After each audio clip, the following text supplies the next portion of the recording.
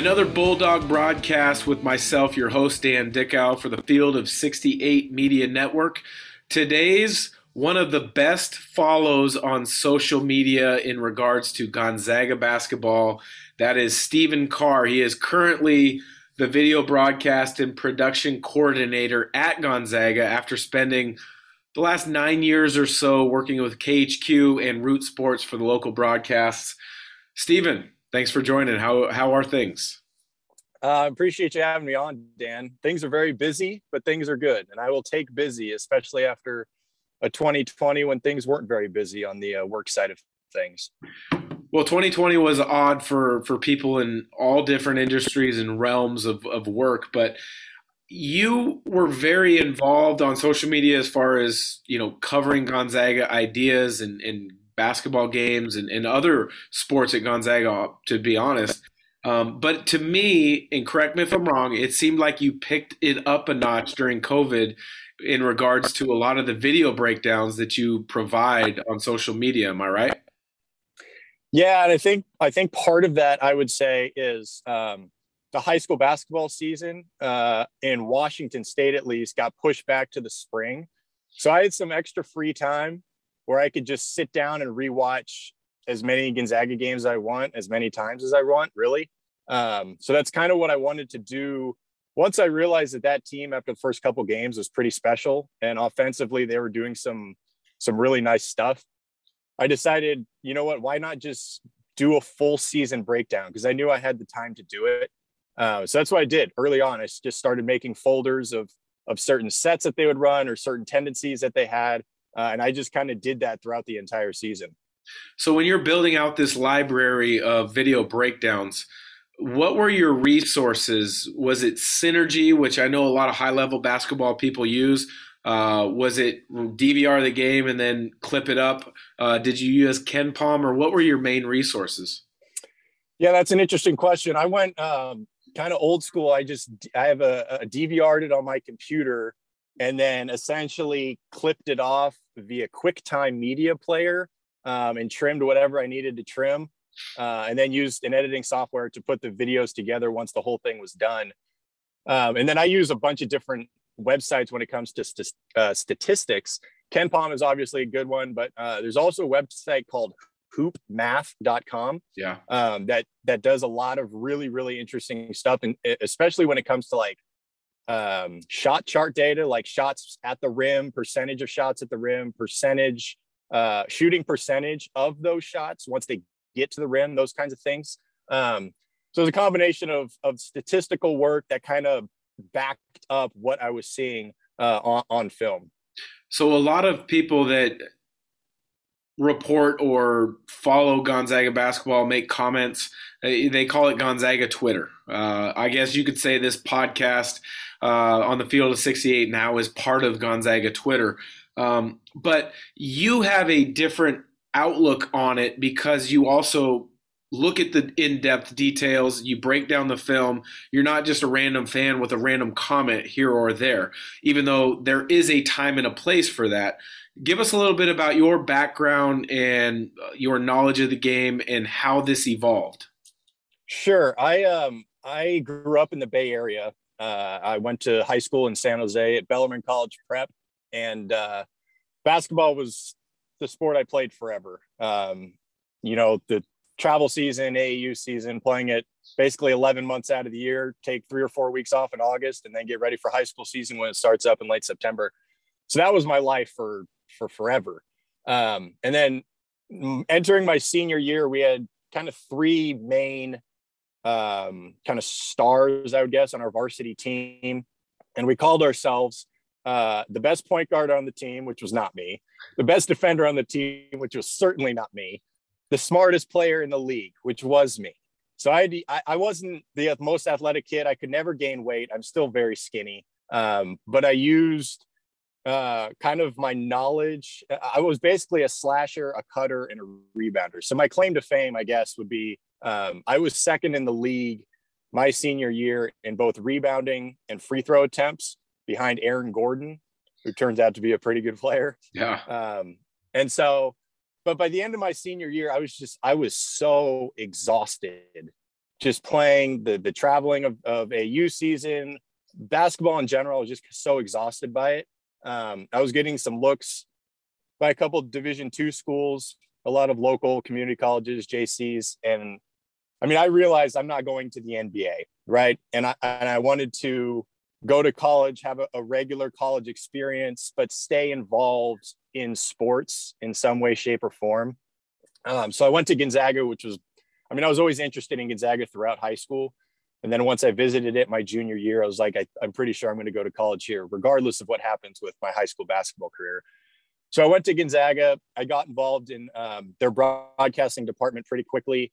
Originally, I wanted to be an on-air talent because I did play-by-play for my high school's football team on radio. So I wanted to do on-air talent, that kind of thing. And I fell in love with the production side of it instead once I got to college. So I ended up becoming a director, a replay operator, those kinds of things, truck positions when it comes to live sports production. And then I would say like 2016, 2017, like my passion for like the breaking down side of basketball, where I just kind of rekindled the analysis portion of it all. And so like the last 5 years, I was like, okay, I think I want to get into either breaking it down or coaching or both. And so 4 summers ago, I almost applied to be an assistant coach in Spokane. The timing of it was just kind of funky and I didn't do it. And then the next summer I said, you know what, I'm just going to give this a shot. And so I called up Glenn Williams at Meade High School and I said, this is a long shot. Do you have any coaching positions available at all? And it just so happened that they were having a bunch of movement within their coaching staff. A couple of the coaches had just started new families, so they wanted to stay at home more with their families, and a position was open as basically a second varsity assistant. And Glenn was unbelievable and said, we'll have you on board, with zero coaching experience at all. Just him talking to me for, 2 meetings. He saw something in me that was like, you know what, we're going to have this guy as a second varsity assistant. And that was incredibly kind of him. So the last 3 years now, I've been a varsity assistant over at Meade. And I've kind of been like the main film and scout guy, doing a lot of the film breakdowns of us and for opponents, doing a lot of analytical work, those kinds of things. And then I translated it once COVID hit to a full Gonzaga breakdown because I knew I had time to do that. So that's kind of the breakdown of it all. I think in retrospect, I wish my passion for basketball didn't kind of decline for those 2 or 3 years once I entered college, because it would have been cool if I could have, possibly been, a team manager or something, and that would have, catapulted me into the college coaching ranks possibly, or at least had a chance to go that direction if I wanted to after college. You mentioned the name Glenn Williams in Meade High School here in Spokane. For a lot of Gonzaga fans that don't live in Spokane, that's important to know because Glenn and Meade High School is the high school coach in the high school of Adam Morrison. What was it like, or did you ever hear any Adam Morrison high school stories that you can share with our listeners? Yeah, and his Glenn's son Brian was on Adam's teams. What was that, 2003, right? I think 2003, 2004 times. And so Adam was, Glenn told me all the time, Adam was just a fiery competitor more than anything else. And I think Morrison was on either your podcast or possibly his own podcast, but he was talking about the toughest loss of his high school career. And it wasn't the state title game. It was like the 4th time they had played one of the other schools in our league, and they lost on some controversy that happened, something like that. And so I asked Glenn if that was also one of the toughest losses of his coaching career. And within 2 seconds, he said, absolutely. So him and Adam were on the same page on what one of the toughest losses or toughest moments, just because of the controversy, whatever it was, I don't remember. But Glenn and Adam both said that moment sticks out to them more than anything else. Going to state, all the fantastic wins that they had. It was that one game, that one loss that still sticks out to them, 17 years later or whatever it is. And it's always those losses that stick Yeah. out more than the wins, isn't it? That's how it is for me. My high school, my senior year, we lost in the semifinals. So our hopes of a state title were dashed, and that and the Wyoming loss in the first round of the NCAA tournament my senior year are the two that are the most disappointing to this day. Before we move on to the next topic, let me tell you guys a little bit about our partners over at Bet Rivers Sportsbook. If you haven't signed up with Bet Rivers yet, now's the time, because they are offering a $250 match bonus for your first deposit. But what sets them apart is that they require just one playthrough to turn your bonus into cash money. With their new Rush Pay instant approval, withdrawing your winnings is safer, more secure, and more reliable. With basketball season tipping off, get in on the action by going to betrivers.com today or by downloading the BetRivers iOS app. Must be 21 years or older. Gambling problem? Call 1-800-GAMBLER. But I want to go back to your video breakdowns and why you choose what you choose to go in depth on.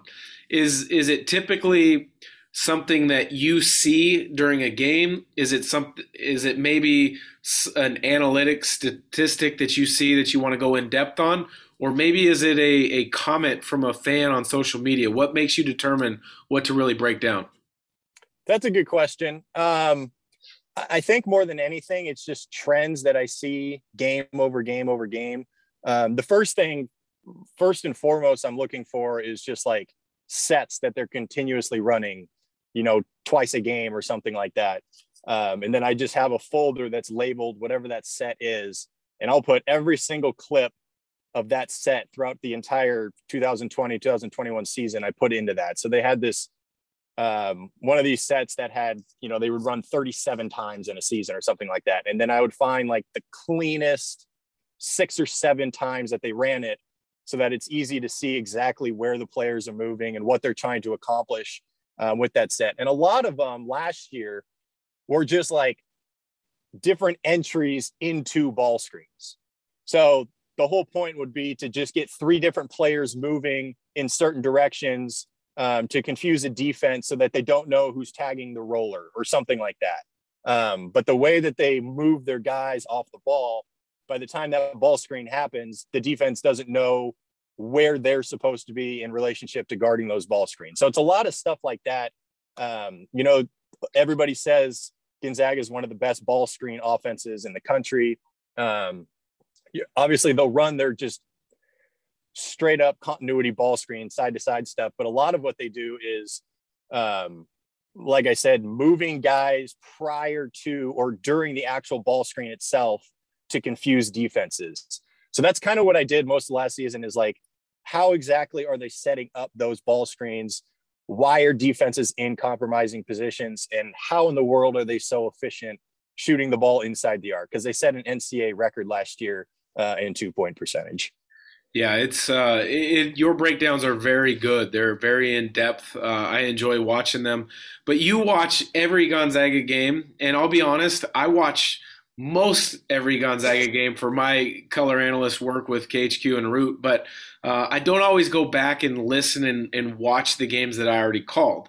Part of it is because I've already heard Greg and Richard's comments. That being said, has there ever been a comment by myself, by Richard, or Greg that makes you completely pull your hair out knowing you've broke it down as well as you have? Man, I love all 3 of you guys. I think you guys are a fantastic trio. I think you guys know the game so well that I don't think I've ever been like, hey, I know this more than these 3 guys. Like, I would never say that, especially, I mean, you and Richard were great players in your own respects at Gonzaga. So I'm never, ever thinking I'm stepping on your toes by knowing more than you guys. I think it's more so, like you said earlier, like the random people on Twitter who may have a comment that say one thing. When I watch a video, I'm like, the other thing is probably true. I think that kind of thing more than anything else is kind of where I'm like, okay, I may know this more than this person does. Or like, regionally, it's a lot easier because we watch so much, but like nationally, a lot of like national analysts who watch, half a dozen Gonzaga games or something like this, and they just try to make broad statements. Or somebody like us who will watch all 32 or 30 out of 32 games or whatever it is, like we know the stuff more than a lot of the national people who only watch the big games kind of thing. So I think when the national media kind of makes sweeping judgments or sweeping comments that aren't necessarily true based on video evidence, I think that's where I'm kind of like, maybe not. Yeah, in my line of work, because I do cover games nationally too for other networks, that can be a challenge because my in-depth knowledge of Gonzaga is so deep as compared to some of the other teams that I cover. It can be walking a fine line of being too critical of the teams that I covered, not as in-depth. So that's a good point. How about when you watch game film? And you're looking at different things, and then you look at the analytics maybe to back up or kind of discredit what you may have initially thought. Is there any Zag over the last few years that you don't think got the credit for being as impactful as maybe they truly were? Wow. I think I spent my summer doing going back and watching like 20 plus years of Gonzaga film as well. So that project was super, super interesting. And I think the two players actually that stood out as not necessarily guys that got lost in the shuffle over the last 20 years, but guys who I think were like insanely talented that may not be in like the top 10 Zags on a lot of lists. One is Matt Bolden. He's unbelievable. And I mean, he could score the ball at all three levels. He was incredibly versatile, super, super strong. I was blown away at how great he was looking back on those games in the late 2000s. And then the other one's Derek Rivio. And that kid was incredible as well. I think a lot of I feel like a lot of people just remember him as, the amazing free throw shooter, great 3-point shooter, and kind of like the third player on that Adam Morrison, JP Batista team in 2006. But he was the facilitator of that team. Like without him, that team isn't what it was in 2006. And then once those two guys left, Morrison, Batista, into that 2007 season, that team probably didn't have any business making the NCAA tournament, but Derek Rivio basically willed them to the NCAA tournament. Like he was unbelievable in 2007. So I would say that the two guys that are maybe underrated or maybe underappreciated more than anybody else would be Bolden and Rivio.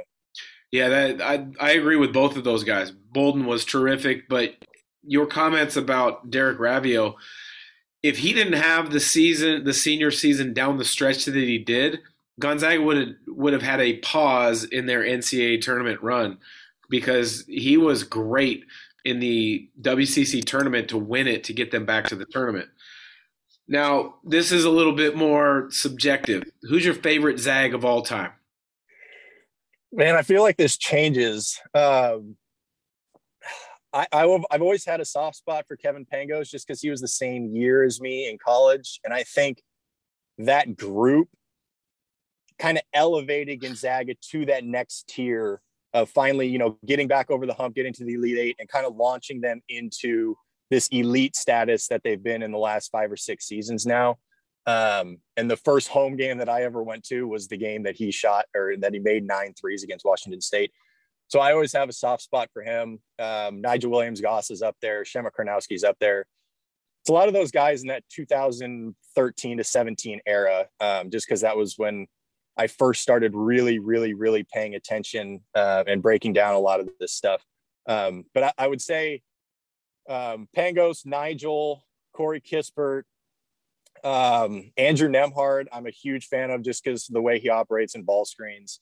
And then Adam Morrison, because I actually remember the Morrison, JJ Redick stuff back when I was a kid and following that. And he was must-watch TV every single time that I could find a Gonzaga game on TV. So I would say those are probably my top 5.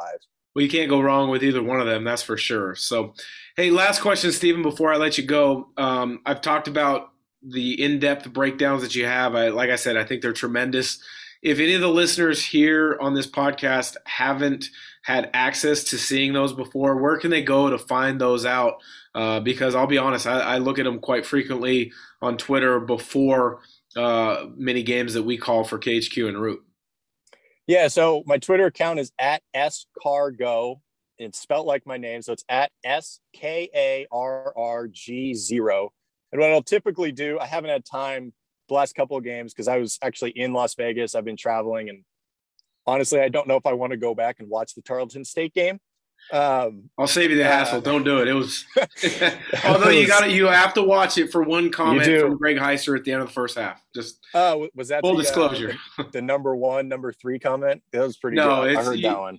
I had to take my broadcast headset off for a minute.